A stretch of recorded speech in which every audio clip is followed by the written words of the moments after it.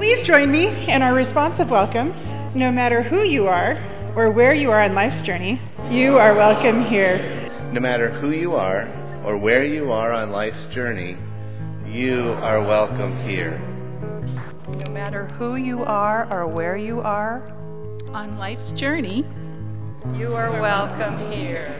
And you are wanted and you are valued here. We have stories of faith that connect us. We have stories of faith that connect us, whether you're in Connecticut or Colorado, the United States or Europe or anywhere in the world. We, of course, wait to talk about the 50 days of Easter until many of the children have left the sanctuary, because if I were a kid and I knew this, I'd be like, where's the egg hunt today? Right? We should have one for multiple Sundays, since we are now officially in the Easter season. So our Easter story continues this morning. The message at the grave was, go to Galilee, and there you will see the risen one. There Jesus will meet you. No specifics, just the region. We put a little picture of that on the bulletin for you this morning to see. And from a reader's perspective, it seemed like an unusually vague instruction, but they found each other. It turns out the meeting spot was on a mountain and that they had been directed by Jesus to go there. We have no idea which mountain. And mountains show up a lot in Scripture. And topography really does matter. You know, the mountain was thought to be a place where people were closer to God. So there they were on top of a mountain, Jesus and the 11, sort of like our class of 11 just now. I wonder if there were little ones jumping up and down the steps. But let's listen in on a portion of the conversation as it's recorded by the community we've come to know as Matthew. Now the 11 disciples went to Galilee, to the mountain to which Jesus had directed them. When they saw him, they worshipped him, but some doubted. And Jesus came and said to them, all authority in heaven and on earth has been given to me. Go therefore and make disciples of all nations, baptizing them in the name of the Father and of the Son and of the Holy Spirit, and teaching them to obey everything that I have commanded you. And remember, I am with you always to the end of the age. Thank you, Vicki. I don't know what your evening routines are if you watch the news or if you watch TV, but every once in a while, Beth and I will turn on the Rachel Maddow show. And if you've ever seen that show, particularly in the past couple months, she seems to start every single show with, wow, there's lots to cover this evening, big news day, I'm going to try and get you through it. And that's sort of how this scripture feels to me. It's only 5 verses, but it's got some really big ticket items in it. But I'm going to try and resist the temptation to cover all that is in these 5 verses. And even as I do that, I must acknowledge that much harm has occurred through the literal translation and enactment of these verses. Go therefore and make disciples of all nations. Bishop John Shelby Spong wrote something about this passage this week, or I think he wrote it last week. He said, go therefore and make disciples of all nations. This was never meant to be a charge to convert those not belonging to a certain religion. It might have been at the time, but it isn't now. It might have been intended to do that, but it is not the intention that we can read into this text. Bishop Spong says, rather, it was and is a call to see everyone as living inside the love of God. Imagine how different the world would be if each person was seen and received as living inside the love of God. Imagine how different this country would be if the founders saw the indigenous tribes as living inside the love of God. It's not easy to do, but consider the harm that has occurred with the mandate that has been interpreted by this verse. Imagine how different the world would be if multiple faith traditions and world religions were welcomed and valued. We must get past the arrogance of being the best or the biggest or the true religion and be about the common essence of the teachings of all world religions, which are love and non-harming or non-violence. You know, I used to answer questions about some of these difficult passages by saying, this is what we are to do as Christians, or these are scriptures for Christians. They're not necessarily scriptures for everybody. So when we take a closer look at the language, people who study this and know this, people that I rely on for information to share with you in moments like this, they say that the word go is actually not an imperative. More accurately, it's as you go, or as you continue on the journey. That makes a big difference, doesn't it? The point was not simply to grow in numbers. If we wanted to just grow in numbers, we would have a more expensive happy hour. And we would do it more often. And we would give away prizes. That's not the goal. And sometimes people have a hard time hearing that because, membership is part of my position description. I say, well, my goal is never to grow in numbers. I want us to grow in faithfulness and to grow in our awareness of the Spirit and to grow in our responsiveness to the Spirit. If people want to be a part of that, they are welcome. And it is a joy to welcome new people, isn't it? It is, especially with that perspective. They're not just here for the free food. Well, no. No, there's some pretty good stuff on the table today. The reason we do even consider sharing the news, which we must share the news, is because I think the world needs to hear it. Now, let me be clear. We, myself included, are lifelong students in practicing faith. And it's helpful to remember that participating in a church community is always optional and not to be forced. When folks asked about this community, I listened for the Spirit. I listened to what is drawing people here. It's the message they're hearing that draws them here. The welcome is important because the welcome is a reinforcement of the message. As a student of church and community life, I have noticed that baptism is not the point of entry into the community, and either is church membership. The teachings and engagement of the teachings are the beginning, the middle, and the end of discipleship. Now hear me, please. Baptism is a beautiful ritual. It's a beautiful sacrament that celebrates a commitment to live the teachings in community and includes a very special blessing of water and word and spirit. It can occur at any point along the way as people and families are invited and feel drawn. Baptism in Scripture, in the New Testament Scripture, was an adult initiation. We baptize all ages as families and people feel called. Church membership is also a beautiful and meaningful moment of commitment, as we have experienced this morning. There is always an invitation, but there is not a requirement. Many of the people who stood up here this morning, you have seen for a few years. Some just for a few weeks. I love that that's the reality. And I sense, as one of your leaders, that at each moment when these decisions are made, be it baptism or membership, it's a movement of the Spirit and something to be celebrated. That's why it's never pushed, never imposed, but always celebrated if and when that moment comes.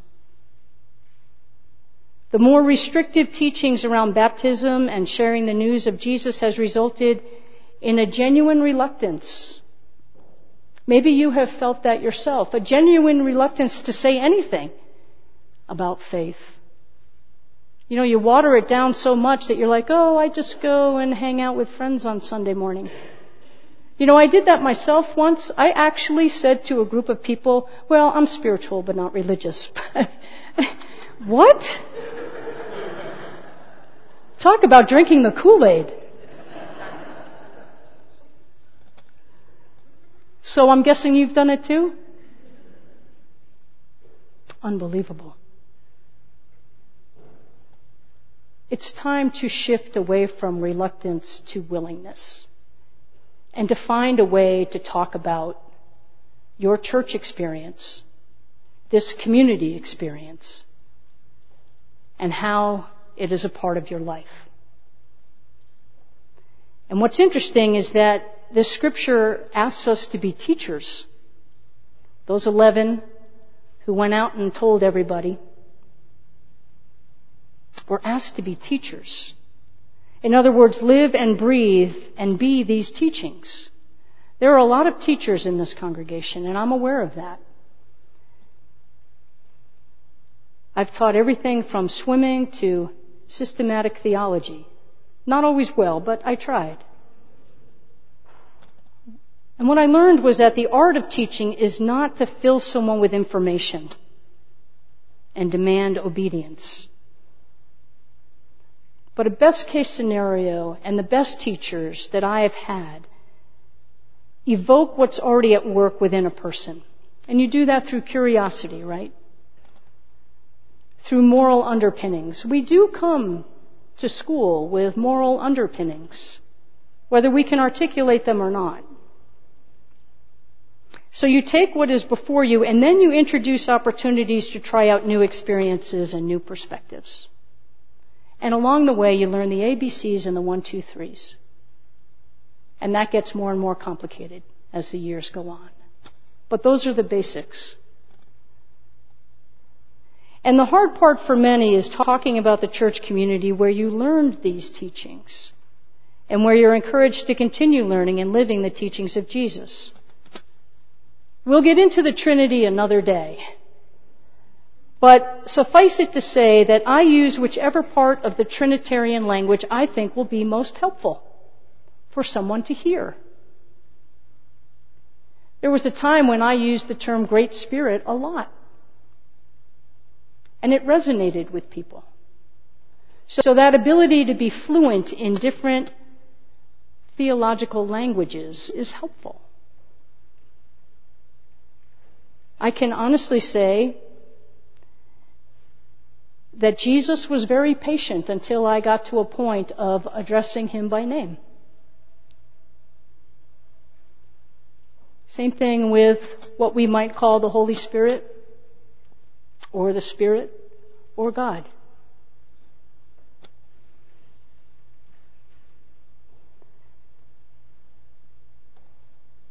But when we are engaged in these conversations, and it does come up, you've heard this line, tell me about the God you don't believe in. If you begin talking about a church community and you're feeling resistance about that, and people say, oh, I don't believe in God. Well, tell me about the God you don't believe in. That's a way to take a next step in the conversation. And then maybe tell me what you do believe. And maybe from your perspective, it could be something like, I love my church, or I love my church community because. Here's why. Or the community or church I'm a part of, fill in the blank, did a really cool thing with Micah Homes, or went to Puerto Rico to help with hurricane relief. What's really important is a non-competitive spirit. This is not a competition. Amelia and I take great care and intention to not call out other faith communities or other people or put down communities to lift ourselves up. unwilling to do that. And I know for some, you wish we would go a little further. And for others, you're like, please don't go any further. You've gone far enough. But that commitment is going to be in place regardless of the feedback. Because we have to be true to our discernment of how love is shared and how these teachings are enacted through our words. Now, all of this is unintentionally, but now I sense time to just mention something that was sent to you in email this week, if you're on our email list, and if you read those emails. You know that we put up a sign last week that talked about our Good Friday service and our Easter service. And the very top said, Sanctuary Open. Big, bold letters, all capitals. We got some phone calls in the office. There was great distress that someone felt in reading that sign or in reading the very first word of that sign. And the person was insistent that the sign come down. Now, I want you to hold off on any judgments or quick reactions, even though we all responded to it quickly. But that's a valid response. Now set it aside and stay with me here. The next day, the phone calls came again, and it was crystal clear. It wasn't clear the first time. It was crystal clear that the word sanctuary was a trigger. And so as I sat in prayer for a few moments, I realized that the non-harm solution, because we had a meeting of a Jewish group in our space that was holding a Seder, we had a Spanish-speaking church that was going to be meeting in our church that night, and we had our Good Friday celebration. So the non-harming solution was to just fold down the sign so that all it said was Good Friday and Easter Sunday with a few descriptors. There was no opportunity for dialogue or conversation. It was all one-sided. My heart was concerned for the others who would be meeting in our space. My heart was also concerned for the person who made the phone calls. Because there is plenty of teaching and news that supports the fear behind a call like that.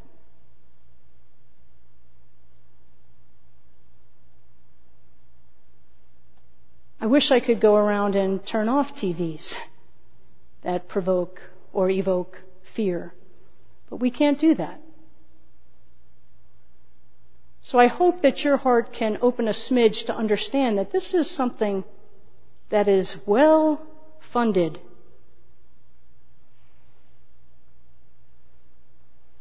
And widely available, this teaching. And the discernment between different teachings might not be taking place. So this is not the time or the place to say this, but I will tell you that having grown up in a family that had actions and things taking place that were very contrary to the gospel, it all seemed normal to me until I learned that it wasn't. So keep that in mind also as you consider this. But more importantly, how can we add the teachings of this community to the messages that are so prevalent? How can we further fund the messages that we articulate and live out through this church community? How can we stretch beyond the limits of our own fear, our own anxiety, our own prejudice, suspicion, and even ideas? We can practice this one conversation at a time and one act of service at a time. You know, I always forget who says this, but They say preach the gospel at all times. If necessary, use words.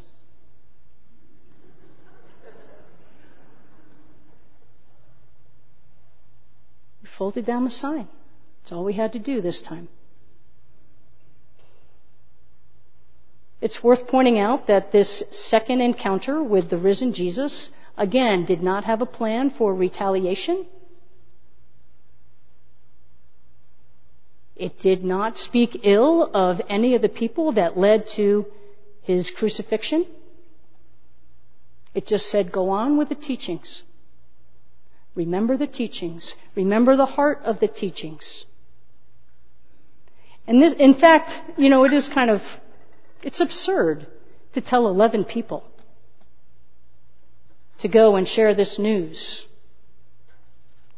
Go make disciples of all nations.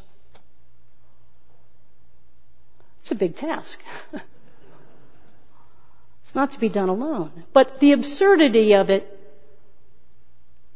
I would hope, would lead those 11 to rely on each other and others, and most importantly, God.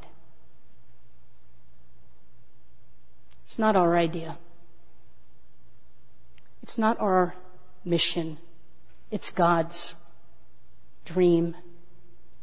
And may we please be part of it. This isn't the first time, this scripture lesson isn't the first time that God spoke about nations. That Jesus spoke about nations in the Gospel of Matthew. It was just 3 chapters earlier that there was a segment in it on the judgment of the nations. In the end, this is what's going to matter. And guess what? It doesn't have anything to do with a theological argument or the sharing of beliefs, with words anyway. Let's listen to what matters most when it comes to the judgment of the nations. Matthew 25. Doesn't say anything about if the people are baptized or if they're church members. Doesn't say whether they're Jews or Gentiles. Doesn't say whether they're working or not. It says this. So in the end, it's going to be this image is really cool. It's, Jesus coming and all these angels are with him. He's going to sit on a throne, which I really can't imagine. But it makes for a good story, a good ending, that the kingdom has finally come, right? So you use the image of the day. And all the nations will be gathered before him. Don't think about what we think about nations. Just think about all the people of all the lands, people that are foreign to your tribe. And they're going to separate people one from another like shepherds separate sheep from goats. Sheep go on one side, goats go on the other. Then this king of God's kingdom will say to those at his right, "Come, you that are blessed by my Father. Inherit the kingdom prepared for you from the foundation of the world. For I was hungry and you gave me food. I was thirsty and you gave me something to drink. I was a stranger and you welcomed me. I was naked and you gave me clothing. I was sick and you took care of me. I was in prison and you visited me." And they're like, "What? When did we do that? When did we see you hungry and give you food, or thirsty and give you something to drink? When was it that we saw you a stranger and welcomed you, or naked and gave you clothing? And when was it that we saw you sick or in prison and visited you? Truly I tell you, just as you did it to one of the least of these who are members of my family, you did it to me." Every single person we meet. It matters. What was it that he said?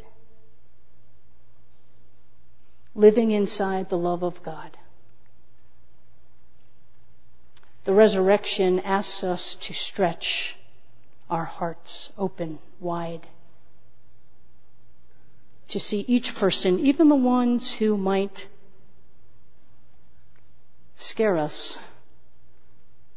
with a threatening phone call.